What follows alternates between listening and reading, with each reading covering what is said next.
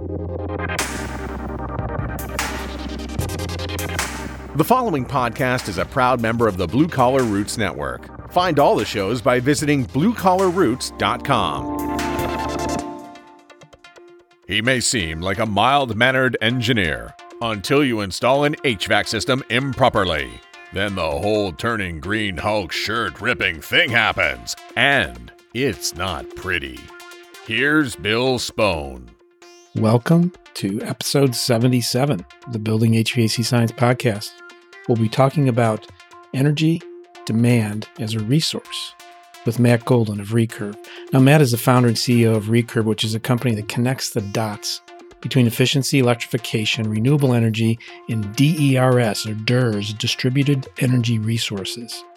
Recurve's mission is to accelerate the transition to a clean energy economy by integrating behind-the-meter demand flexibility resources into the emerging carbon-free energy grid. There's a lot of jargon in this. This is a really dense episode, but it's a really important topic. DERs can be described as small-scale electricity generation and storage devices that are generally connected to the grid. These sources can be solar, wind, and battery storage, amongst others. Now, Matt's focus, as he described in the episode, is on energy and the climate, while looking for the customer benefit. He's got a really impressive career path, including the founding of Sustainable Spaces, which was also known as Recurve at the time, in 2004, which over 7 years grew to be the largest home performance contractor on the West Coast. So he's walked the home performance walk. You can find Matt and follow his work on his website and LinkedIn, and there's actually a link. Those links are in the show notes, as well as a link to the most recent TEDx talk that he did discussing virtual power plants. Now, this episode was recorded in October 2019, but you should check the links that are in the show notes for more up-to-date info as things change very rapidly in this field. Okay, I hope you enjoy this episode with Matt Golden of Recurve. Today, we're pleased to have Matt Golden, who's with Recurve, talking to us today about his career journey and how he built a business out of frustration with the status quo. Did I capture that correctly, Matt? That's not a bad summary. This is actually Recurve 2.0. Some of you might be familiar with what was first Sustainable Spaces and then Recurve, what I would call 1.0. That's not the official name. And so I started out trying to make a business out of whole building, home performance, got out of the tech industry into solar, got the bug that energy efficiency was the climate solution that we need to deliver, became a contractor, built up a pretty large business, and realized that I made more money by doing low quality work, not high quality work. And when the programs came to help, they actually made the business harder, not easier. And realizing that there's so much potential in existing buildings that doing quality work that actually delivers results is critical. But if the incentives are reversed, it's not going to work. So really everything we're doing today starts with how do we align incentives properly so that when you retrofit buildings and you deliver real results for homeowners and to the grid, you can get paid for them so that delivering high quality, real outcomes becomes something that drives profit margins, not the opposite. Because I do think this industry has to scale dramatically. And I think the keys to making anything scale is profit. It has to be profitable first. So it's got to be real business. Yeah. It's got to be real business. The contractors I know making a lot of money, unfortunately, at the moment are generally not the really high quality providers because it costs more to deliver good outcomes. And when you're dealing with deemed average programs and really no accountability to outcomes at all, you don't make more money by delivering more savings. You might get generally a good reputation, but it hasn't shown that it really builds a sustainable business. And we need to flip that around. We need to say that if you can make your customers happy and deliver results for them and also deliver significant, valuable results to the grid, you can get paid for that and it'll give you a competitive advantage in the market. This idea occurred to you and in the process of Sustainable Spaces or Recurve 1.0. You talked about the size of the business. Why don't you describe for our listeners a little bit about how the business grew, Sustainable Spaces, and the area of the country you're working on, the kind of work you did? Yeah, so based out here in the Bay Area, San Francisco, turns out we don't have a heck of a lot of weather, which in and of itself is somewhat challenging when it comes to HVAC and shell. But like I said, I started out, made a leap into the solar industry, and actually took a home performance training program now it's Efficiency First. Back then it was CBPCA, California Building Performance Contractors Association, put on, and I got the bug. There's this huge opportunity to reduce before you produce, and that seems to make a whole heck of a lot of sense. It made a lot of sense to me. And it seemed like a very inefficient business. It is a very inefficient business, but I thought I saw an opportunity, and it's an interesting progression because I'm a kind of a software guy, definitely kind of a software guy. Came out of the tech industry, said, wow, I can come in and build some software. We're going to audit buildings. We'll farm out the work. We'll make a margin. We'll scale. It'll be great. Well, it didn't turn out quite true. We built the software and we realized, wow, I might be able to mark up a contractor 20% with an emphasis on might because it's pretty hard to get paid, but that's not enough margin to the crazy cost of customer, doing an audit, losing money on an audit every time, doing marketing, dealing with then managing crews across 5 trades. 20% wasn't enough to be profitable by a solid margin. And so next thing I knew, I was getting contractor licenses, ended up with 4 of those licenses personally, and realized the only real way I could figure out how to make the economics work. And I think when you look around the country at who is scaling or who has ever scaled, you have to become vertically integrated because the margins aren't high enough any other way. So next thing I knew, sustainable spaces, and then we were rebranded as Recurve. We were a fully integrated contractor with a solar, insulation, general, and HVAC license, and doing almost everything in-house. So traditional, if there's such a thing, home performance. We were the first BPI certified contractor, or at that point, accredited contractor on the West Coast. We did energy audits and we did everything from solar thermal and solar electric to high performance HVAC, insulation, shell, new ducts, the whole 9 yards. We had a couple engineers on staff. And again, we were delivering exactly what you're supposed to deliver. And we had a very hard time charging what was necessary to make the business profitable enough, is what it comes down to. So the work was, would you call it underappreciated? Is it fair to say that? The customers loved us. They totally appreciated it. Customers loved it. Yeah. Okay. Undervalued is what it was. Frankly, actually, we did better before there was a program. Before the utilities came to help, we were doubling every year just on the merits of happy customers. Hi, I'm the government. I'm here to help. Exactly. But there's scale issues in that, right? I don't think you can do this. We were finding early adopters, and early adopters, we noticed we burned through the early adopters. We really did. And when you get out of those early customers that want to save polar bears and be super green and really care about indoor quality and the rut likes, and that's all great, but there's a limited, finite market of those customers. And the part where we were undervalued is that energy efficiency is this huge potential climate change resource. And increasingly, we're seeing it as a load balancing resource as we get AMI data and hourly inputs. And the rebates that went directly to my customer, not to me. So they weren't really helping my margin. Actually, the customers were price competing us like the rebates didn't even exist. And when you look at the cost of participating in the program, they're kind of equal, maybe. And so the program that came along to help in California's Advanced Home Upgrade Program, there's a whole bunch of Recovery Act programs. As a pretty large company, we were running 10 construction crews, retrofitting 30 to 40 buildings per month, whole home projects averaging nearly 20 grand.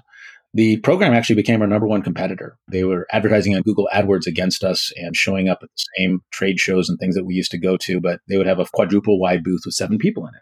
So it was a pretty large, fairly large in the market. We were like 90% of the market. The sad story is our cost to customer went up, our administrative costs went up, and the market value went down because a lot of these smaller companies were just not bidding high enough to support things like health insurance for your employees and paid time off and things like that, which we had.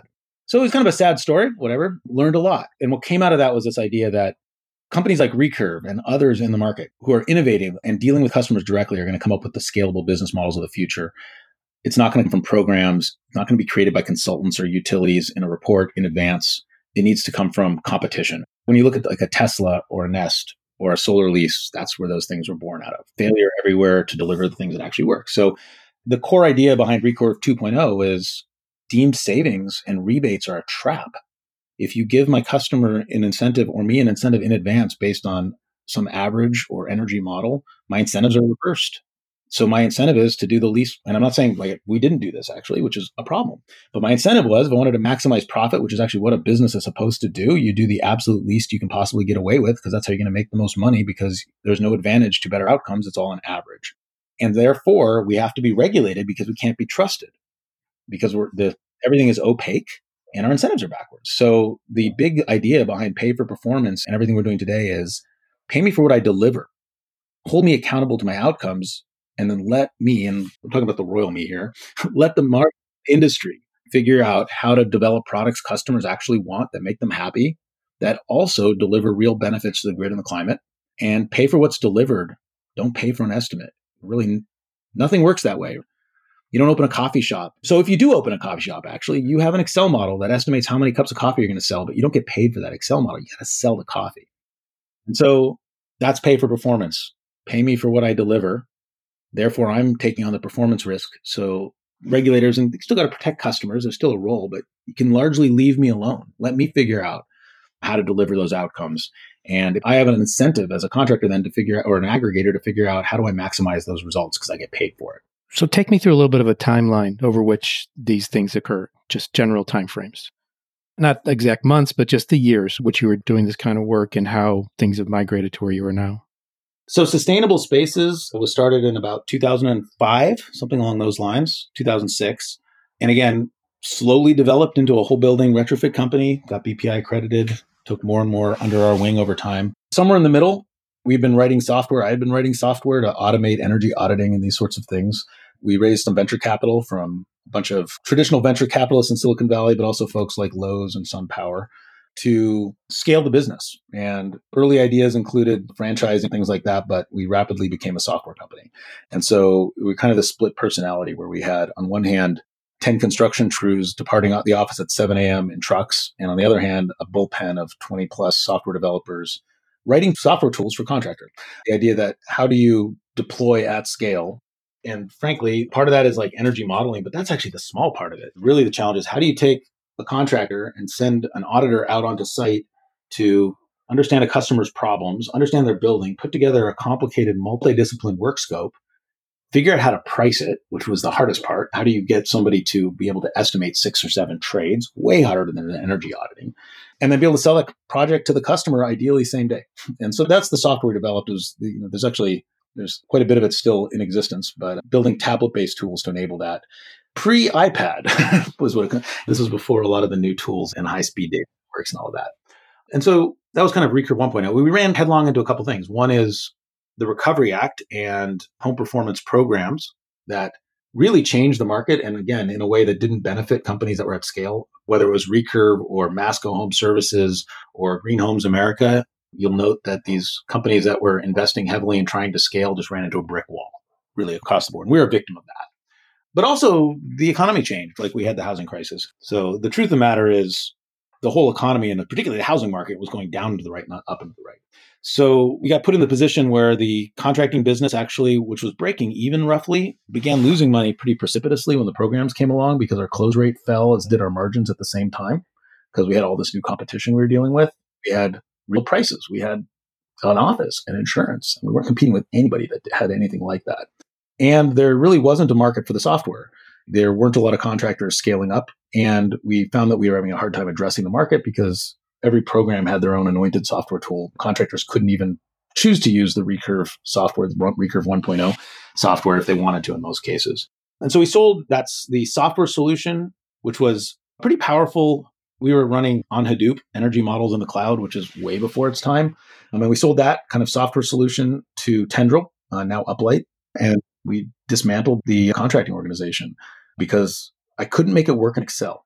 And that's really the challenge around home performance. There's some stuff I could share. I did a bunch of trainings back in the day because we have these very Recurve 1.0 is a venture funded company. We had pro forma models. And the truth is that home performance is a very difficult business to make money. And there's kind of a rule of thumb, which is if you can make it work in Excel does not mean you can do it. But if you can't make it work in Excel means you can't do it. And I could not make the business with reasonable assumptions make enough profit to keep growing it.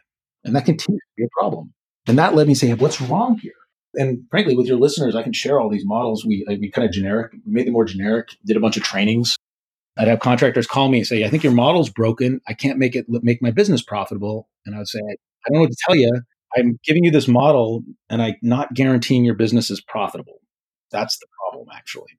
And so people ask me how to transform a market. I was just at an EPRI electrification symposium yesterday. They say, how do we transform this market? And my answer is 15%. Yeah, what does it mean? What does that mean? It means if you have a business that makes 15% net margin, you will scale. And if you make 8% or negative 5%, you won't. That's it. That's transformation of the market. You got to make it profitable. And so I was dumbfounded. This business is way too hard and does not spit out profit margins that enables me to keep investing in it. So we had to shut it down. But that remains a problem. And so everything I'm doing today is how do you fix that problem? And my core assumption is that we got to get rid of the programs that create all this extra weight and overhead. But more importantly, we got to extract the value that we're creating.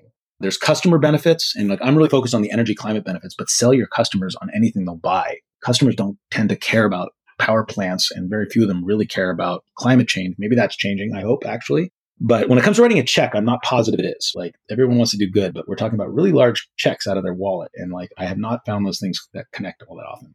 So more importantly, what are these grid benefits? Like the reason why there's public policy that cares about retrofitting buildings predominantly, at least utility policy, is that if we can reduce on the grid, that's cheaper than producing. And more importantly, if we can do it in the times and locations that really benefit this new grid that we're in today, where we have rapid decarbonization.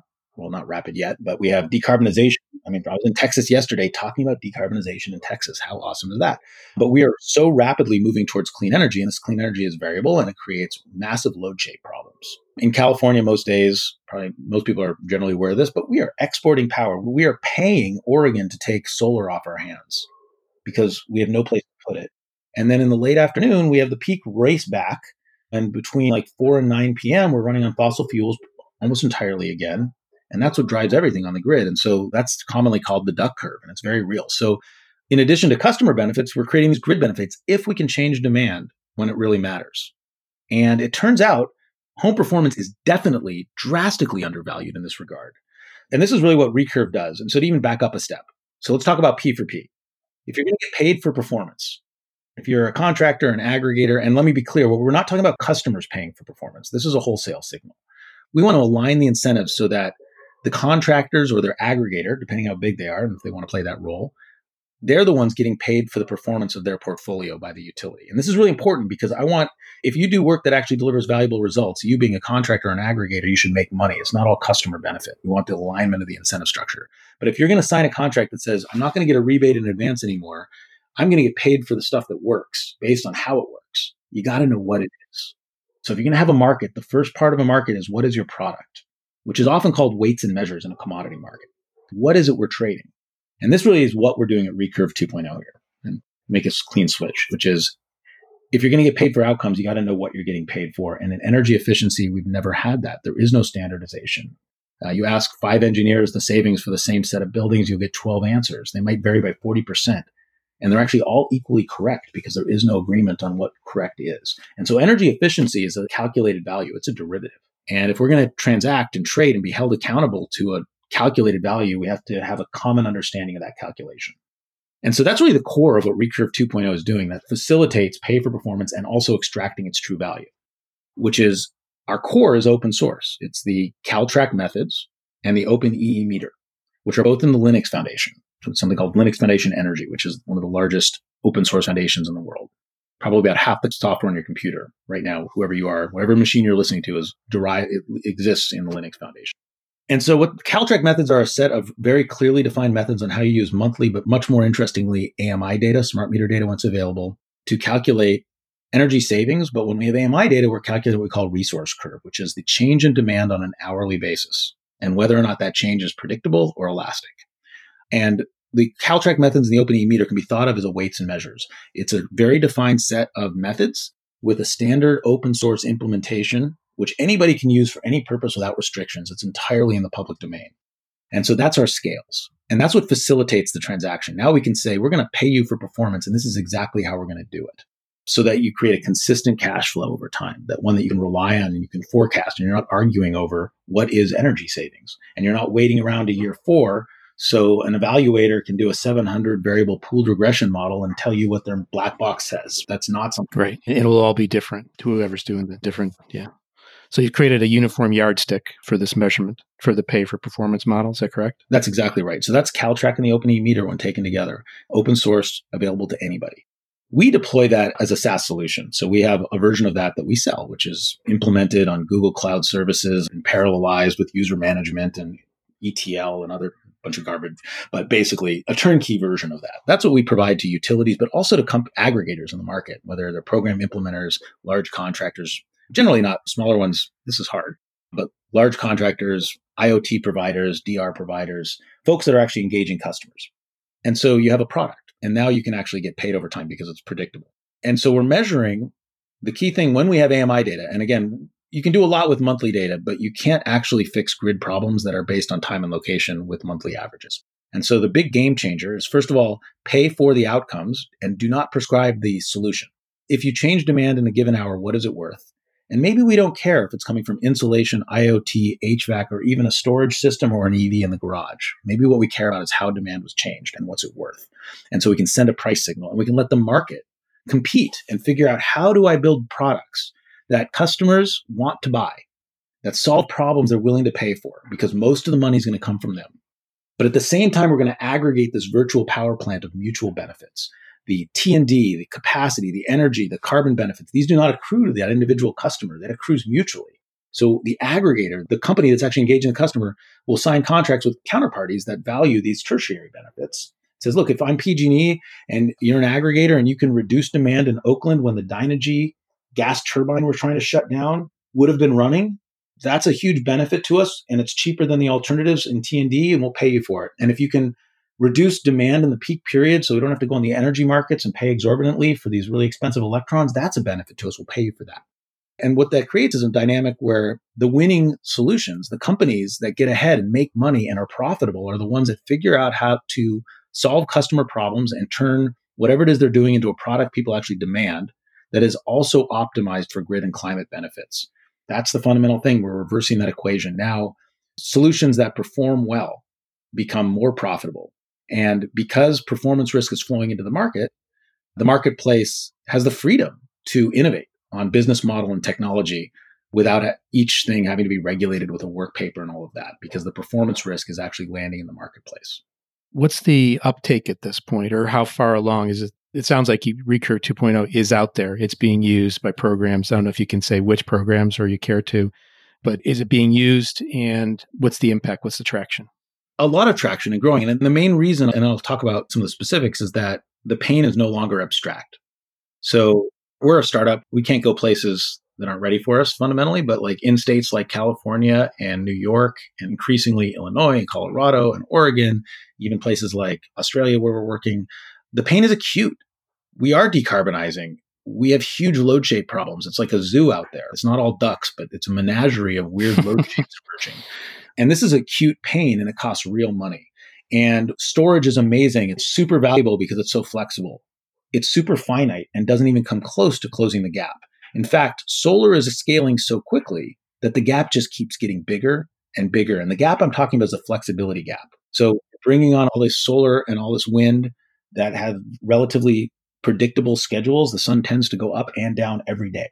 That load balancing problem is becoming acute, and it's becoming super expensive, and there's not enough storage, and there will not be enough storage to solve the problem. And in fact, when you add up, for example, getting to 50% solar in California, which is way under where we need to be to get to our zero carbon in 2045 goal. When you add up DR, storage, EVs, all the usual DERs that we can think of, we end up 17 gigawatt hours short on load balancing resource. Like, it's peeling away and getting worse, not better over time. And that's the market opportunity. So this transition actually is incredibly valuable for energy efficiency and basically what we call flexibility. We don't call it efficiency because we're not measuring energy efficiency. We're measuring flexibility and demand. And it really is a meta principle. It incorporates efficiency, but also that's what we would think of as DR, storage. We don't actually care. It's whatever's going on behind the meter and how that manifests at the meter and how valuable that ultimately is that matters. But there's a real key to this all is shifting to electric, correct? In order to perform all this, it has to be electric. Is that true? The consumption. Yeah. So the reason to shift fundamentally that we need to shift to electric is we're decarbonizing. And no matter how you cut it, when you burn natural gas, carbon comes out some end of the stack. But it's not quite as easy as it sounds, unfortunately. Silver bullets would be great. I've yet to ever meet a silver bullet. And electrification is in that category. We should absolutely electrify. We have to. I'm going to say that right up front. I'm putting in a fancy phase change battery and air to water heat pump in my own house. It's crazy expensive, but it's a fun experiment. But we do need to entirely get off natural gas as soon as feasible, by the way, is kind of the caveat to that. But it's not a silver bullet. We're doing a lot of work with different utilities, SMUD, for example, being one of them, which is moving towards carbon goals directly. And I think many folks might know of putting a lot of effort into electrification programs, much more so now than energy efficiency programs. But there's a few challenges there. I mean, the fundamental challenge is in a place like California where we have heating load, when you move from gas to electric, you're building electric load in some of the hardest to reach times of the year. Carbon is not an average. It varies by time and location. And winter nights and mornings and evenings are the dirtiest, hardest to clean set times of the year. And that's in fact when we're going to build that load. In fact, the biggest bump in load we see is right first thing in the morning when people fire up their heat pumps to catch their house back up. And that's a really hard time of the year to clean. We're running on natural gas at that time of the year. And when you do the math on the realistic COPs of installed heat pumps and carbon intensity of electrons in those windows of time, it's not such a gigantic carbon win after all. So our approach to electrification is that heat pumps are a tactic and they're a great tactic, but the strategy needs to be at a little bit of a higher order. So we think that if we are agnostic to the heat pump and we focus instead on valuing carbon correctly, that will create the incentive to move off of natural gas, and it'll create the incentive to move on to heat pumps for space heating and conditioning and cooking and all of that. But it'll also encourage the broad range of different interventions we need. So when you put in a heat pump and you're building nighttime load, you know what the most valuable thing is you'll ever do? Insulate, right? It makes efficiency more valuable. Yeah, to retain. Well, we're burning really dirty and expensive electrons to create heat. That insulation is worth more than ever. It's not one or the other. Make it worth it. I hear it all the time. It's like, should we do electrification or efficiency? And I'm like, that's not the question. In fact, we need to do a huge amount of electrification and even more efficiency, more than we would have, because it's more valuable now. But it's really more than that. We want to do electrification, and we're going to need efficiency, which is predictable load shaping. We need efficiency that's focused on those right hours of the day. And we're also going to need demand response, and we're going to need a lot of storage, and we're going to need a lot of winter optimized renewables. We need all of that stuff for us to really decarbonize. And so, in our opinion, the meta principle is send a price signal that says we will pay you for changing demand, and we'll value that against the value of carbon, which is way undervalued currently, but also T&D, capacity, energy, ancillary services. And out of that, we will find what hopefully emerges, what should emerge if that signal is sent correctly, is deep energy retrofits with heat pumps and storage and solar and all the rest. It's not just heat pumps. The meta policy should be at a higher order. And then we can run some heat pump programs, but we want to avoid the mistakes of the past. We can't just take Recovery Act programs where we are doing marketing and training contractors and swap out efficiency for heat pumps and expect different outcomes. So some of the good news for building performance and energy efficiency in general is that it is definitely undervalued.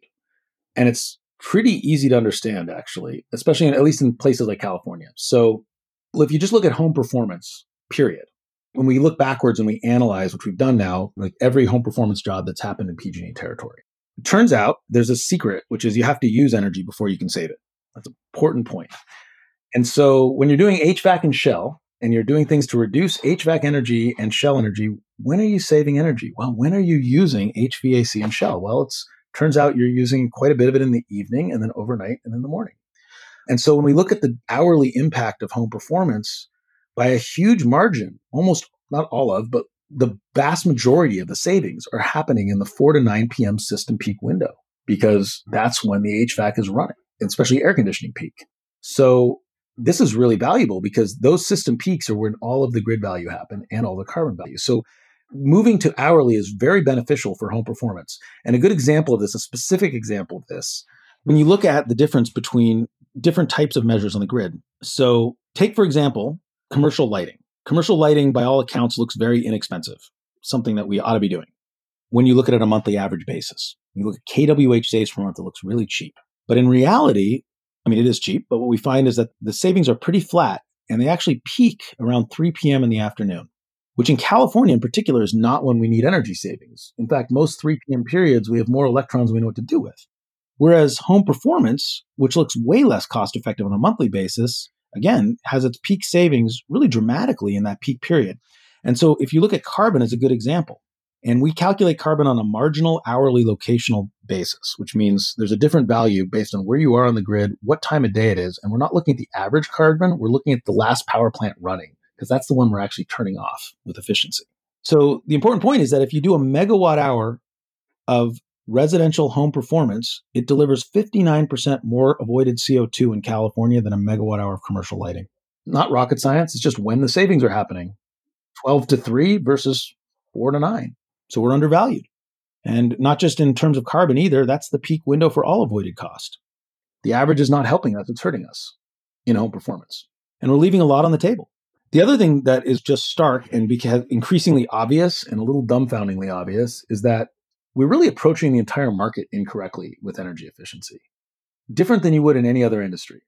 So if I'm Apple and I just developed the Apple Watch, I'm going to pick on my mom specifically. You could give my mom an Apple Watch and you could call her every day to remind her to put it on, and she ain't wearing an Apple Watch. So if you try to sell it to my mom as an early adopter, you're going to build a business model that is like, we have to give this thing away for free and we need to budget for someone to call her every day. And she still probably won't do it. So when you create a product, you got to find product market fit. And you start with early adopters. You're probably looking at the iPhone or the iWatch example thing. You're looking for early adopters. You're probably looking for millennials with new iPhones as a starting point. So in efficiency, where everything is deemed and measure-based, we don't do that at all. We've decided that an air conditioner, a high-efficiency air conditioner, always saves energy. And so the goal becomes, how many can we possibly sell? And of course, contractors make money not on saving energy, but selling. And the implementers generally have their performance-based bonuses on how many air conditioners they can install in a quarter, not how they work. So everyone's chasing volume. And so if you do home performance in California, I'm going to focus on the electric side of the equation. If you do home performance in California with HVAC and Shell, you generate a resource curve, kind of like I described with the summertime peaks. And essentially, you get a lot of winners and losers on average, right? So when we just go out there and sell, whoever's willing to take the stuff from us, we end up with a portfolio, very consistent overall portfolio, but 31% of the customers had their bills go up afterwards. And I'll talk about why. We actually know roughly why. Some of that is just variance, but like, again, across the portfolio, it's saving 10% kilowatt hours, but one full third of the customers are not saving anything. The bills are going the opposite direction on average. When we look at that in terms of the system values, we look at GHGs on a marginal hourly avoided cost basis. We end up with just under 0.3 tons of GHGs per customer per year. And across T&D, capacity, energy, GHGs, ancillary services, these customers are worth about $150 per customer per year. So if you do the math, 10-year EUI, maybe $1,500 total, which is under the rebate. This is not cost effective. I can talk about problems with cost effectiveness, but in terms of total resource cost test and how we're currently being judged, this program's not cutting it. So I'm going to throw a thesis out there, though, which is every single efficiency program can be cost effective immediately if we want it to be. And I mentioned these distributions. You have winners and losers, 31% negatives, but I also got these people saving 40%.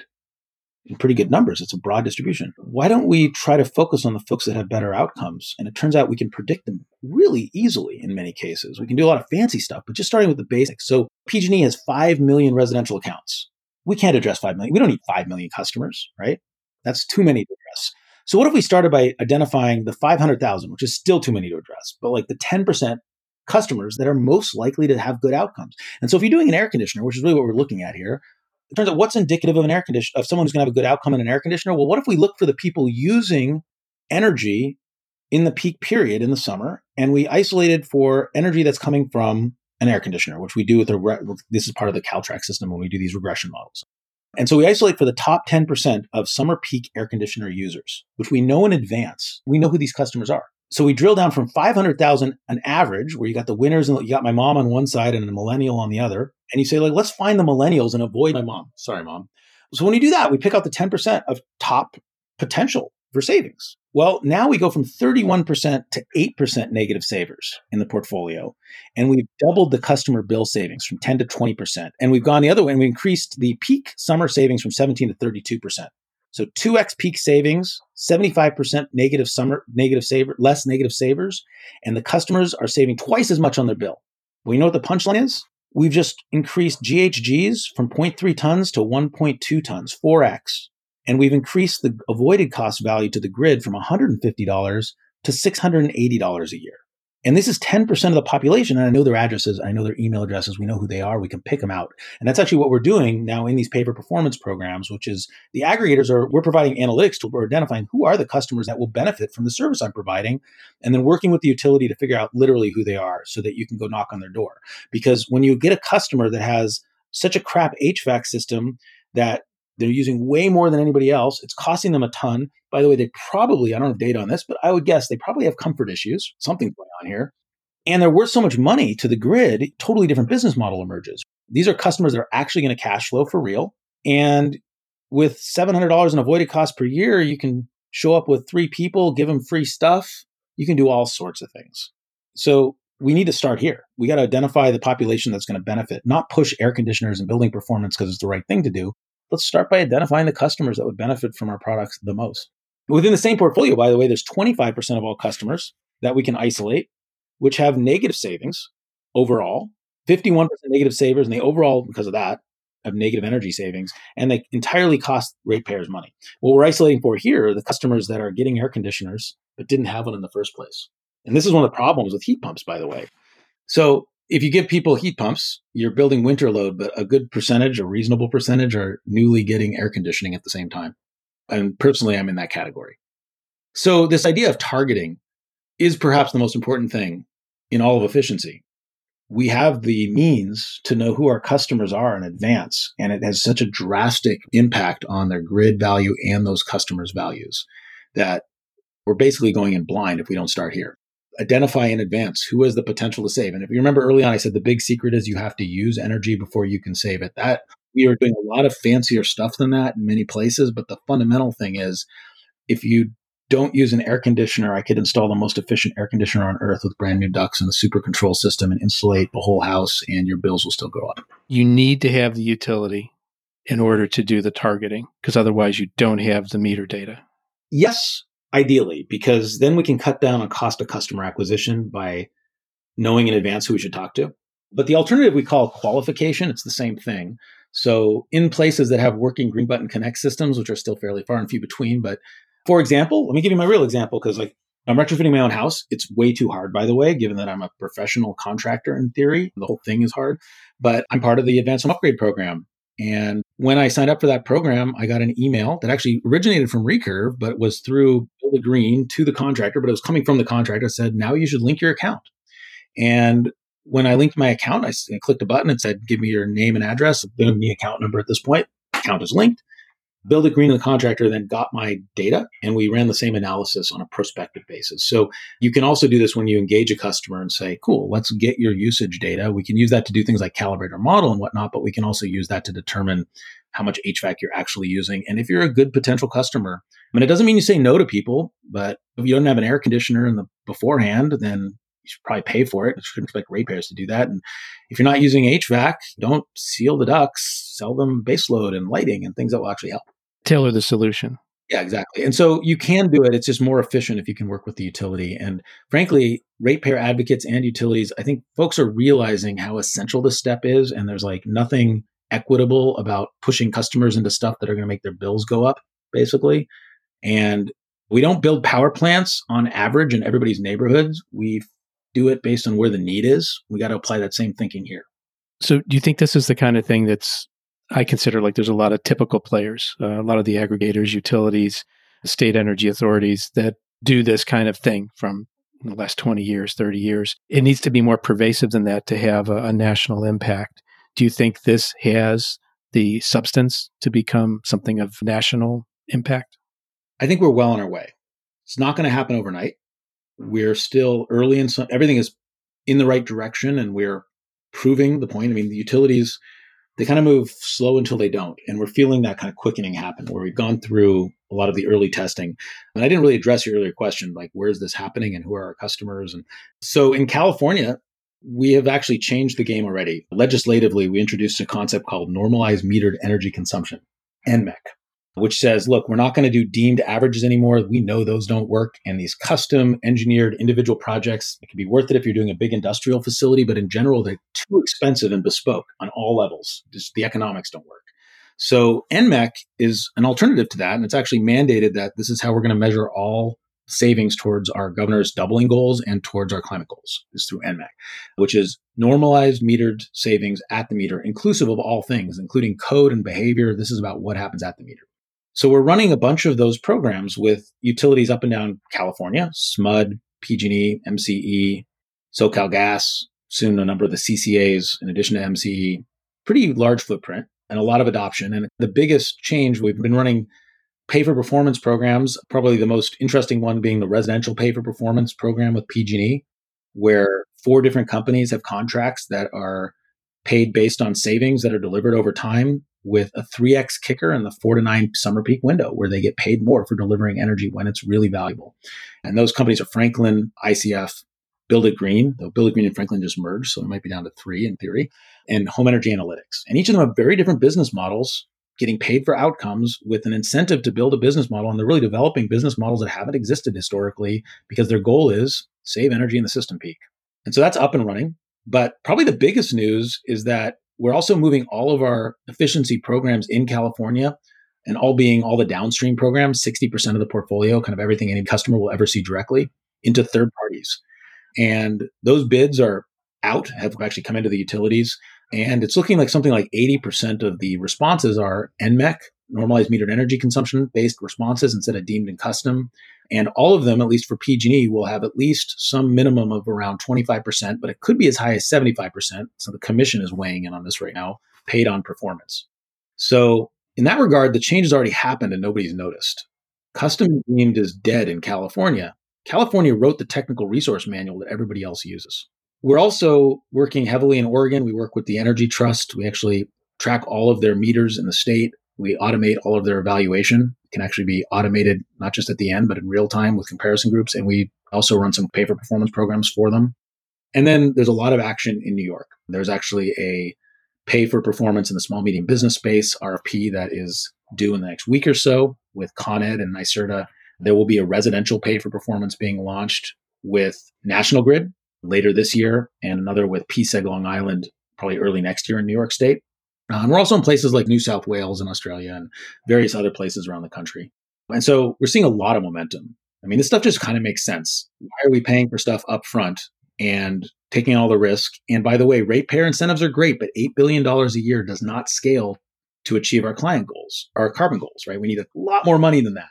So it's really starting to move. And then on the other side of the equation, and by that I mean aggregators, which is really a catch-all. An aggregator can be a program implementer we know today and largely is, but it can also be a technology or an IoT company. It could also be a contractor that's large enough to deal. I think not all small contractors will have the bandwidth or the balance sheet to be an aggregator, but just like in the solar industry, you've got Sunrun, but you also have had historically Tesla and others. They're all different business models. So it's pretty much a catch-all for anybody that's engaging a customer to deliver energy benefits and get paid for them in aggregate. Essentially, I would say the bulk of the program implementers are now moving in this direction. Many of them already have contracts to get paid for performance. We're seeing a lot of new innovation coming in because for the first time, these are not monopoly contracts anymore. Right? There's room for ICF and home energy analytics to both compete. Let the ideas that actually the customer's attention and deliver results win. And then the other thing that I think is really important to talk about before we close this out is what pay for performance actually is if you're a contractor or an aggregator. Getting paid for performance, having a contract, we call these flexibility purchase agreements, an FPA, that says you're going to get paid over time, does not actually mean the aggregator and the customer is waiting around to get paid by any means. In fact, I think it's a problem if that's what occurs. Sure. It's hard to run a business that way. It's hard to run a business that way, and you don't need to. When you build a power plant, when anybody builds a power plant, the type of financing you build that power plant is called an infrastructure investment, project finance. Project finance is not financing projects, it's financing cash flows from projects. So we're creating a cash flow for the first time ever in energy efficiency. So if you're going to build a power plant, like going back to that analogy, I need $1 billion to build my gas plant. You're going to give it to me because I'm going to be selling my electrons to Duke Energy for the next 20 years. And it's the cash flow that's being financed. And you finance that with infrastructure investing. It's very low interest rate. It's very scalable. But in energy efficiency, we've been thinking about financing energy efficiency using consumer credit and assets, right? Equity, which is the most expensive capital on earth.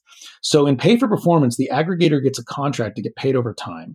It turns out energy efficiency in a portfolio has very stable yields. And so you can forecast the value of that cash flow. And we are already ensuring those cash flows. We don't do it. We facilitate it. We provide analytics. But Build It Green, for example, has an insurance policy, and I guess Franklin now has an insurance policy with Munich Re backstopping their portfolio's yields. We have a whole stable of project finance investors, some of the largest, most well-known, also impact funders, family offices, folks that will buy those cash flows and front the money. So the way this actually works is the performance risk flows off of the ratepayer and the regulator to the marketplace. And then you finance and insure that cash flow like an infrastructure investment, which fronts the bulk of the money that you use then to incentivize the customer and build the project. And you finance that long-term cash flow like you're building a power plant. And we're actually doing that now, which is really exciting because we can't finance this $1 trillion behind-the-meter investment with consumer credit. It's just too inefficient. That's pretty wild. I'm just listening to all this and feeling like, are there any competitors to what you're doing out there? Are you totally in a unique position? It's hard to say. There are definitely competitors, most of the companies are differently constructed than us, if that makes sense. There are other companies that do M&V. The Caltrac OpenE meter system is completely open source. It's very accessible, and we expect competition. We can't be the only ones. This is why it's open. Nobody can own measurement, and we can't be the only ones able to measure for a market to exist. In terms of putting all the pieces together and the broader picture that we're painting, that's a little bit unique to us, I think. It seems like your perspective from having run a contracting business, you're very sensitive to how this would all come together at the customer and contractor level, which is really where the decisions have to be made to spend. That's where they're going to come from. A customer and a contractor have to decide to be involved. Exactly. So at the end of the day, that's what this is all about. We're going to let the market, the contractor, the aggregator innovate on new technologies and business models and how to engage their customers and how to incentivize them in the right ways that make actual sense, where the better job they do, the more money they make. So the missing link, the thing that we do special to facilitate that is that we have developed a consistent definition for what the heck we're actually trading in, because nothing works till you do that. But once you have that weights and measures, once you have Caltrac and the OpenE meter that you can put in a contract and say, I'm going to pay you based on Caltrac 2.0 and the most recent version of the OpenE meter or X version of it, right? Everything else we're doing, by the way, is not innovative at all. Our thesis is copy solar.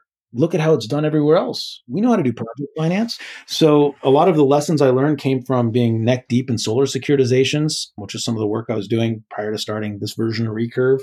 Once you have that agreement on how to get paid, is really how everything else works. Everybody gets paid on performance. Nobody gets paid up front based on some Excel model. That's not reasonable. Everybody that creates a cash flow. I mean, JCI sells an ESCO agreement. It's a different type of cash flow, but they bring it to Hannon Armstrong to finance. Like, we're just doing the same thing. The big missing link has been our inability to measure. And the fact we do this weird thing where we say, we're going to predict something up front. That's how we're going to get paid. Every other industry, you make an upfront prediction. It's called a pro forma. It's a model. You make an estimate, but nobody else paid based on your estimate. You get paid on what you actually deliver. So it's innovative, but it's also not really. We have a kind of a standing rule. It's like never invent anything new. If you have to come up with something new, you're probably doing it wrong. This yardstick is the golden link, pun intended. The reason we spent so much, really 7 years getting there, because like building a real transparent open system that holds water was not easy, is not easy, but it is the missing link.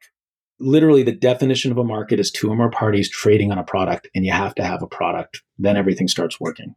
Weights and measures, it's actually a power of Congress. There was a time when actually every state in the U.S. had a different definition for a bushel of corn. NIST and the Congress stepped in and defined it because you can't trade if every bushel of corn is different. When it comes to it's as rudimentary and as fundamental as that. I think I must have seen your presentation about the weights and measures, how it's fundamental to the operation of our country. Yes, it's right at the heart. You just can't. We're trading in a commodity. We got to know what the heck it is. So if people want to learn more about all of this, you gave me some great resources, and that would be the recurve.com website. And there's some great video clips from various presentations that you've done. That's a great place to learn.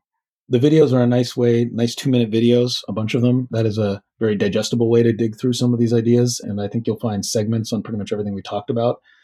Also, I think I sent to you, we just recently published an electricity journal, which is kind of a scholarly academic journal, but part of the Regulatory Assistance Project special edition on flexibility. That's also in about 8 pages, a really good overall description. And then there's the caltrac.org website, which it's a bit nerdy, but if you want to understand when I talk about Caltrac and I talk about methods, what that is, it's all there. And this stuff is really sensitive. I mean, it's important. Like making changes to these models is you can fundamentally change the answer with very small changes to how you do the math. And that's really what you'll find. Caltrac is drastically more detailed than anything that's existed before, and to the level of reproducibility, which is what makes a difference. We can definitely send those resources. And I think in general, just this market is happening. Its energy efficiency is growing up. It's not about saving energy anymore. You can save energy and actually cost money and not save carbon. It's about flexibility and demand. And energy efficiency is a drastically undervalued part of that. It's not dispatchable, but it is predictable and long-term, and it is low cost.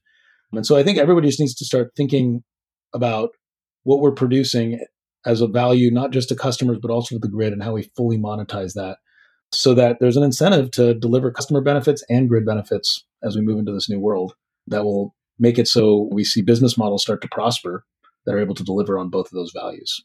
An awful lot to digest here. You're a brilliant guy, I got to say. You can edit that part out, please. Now, I'm in awe of the things that you and your companies have done over time and how you're approaching things. And it is so much behind the scenes right now, but it will become so apparent in the future. I think it's going to take some time, like we talked about, but in the future, people will come to understand and respect this foundation you've built, this yardstick that you've built in order to be able to do this good work. So thank you. I appreciate that. Thank you. I want to thank you for listening to this episode of the Building HVAC Science podcast, where we spoke with Matt Golden about energy demand as a resource. I also host the Res Talk podcast, which talks a lot about residential energy efficiency. You can find that at Res Talk by putting Res Talk into the search bar of any typical podcast app. If you like what you heard today and you're not yet subscribed to the podcast, please consider doing so by typing Building HVAC Science into the search bar. Building HVAC Science Podcast is a production of TruTech Tools Limited, and we hope you enjoyed what you heard today. If you want to reach out to me, you can reach me at bill@trutech.tools.com. Thank you very much.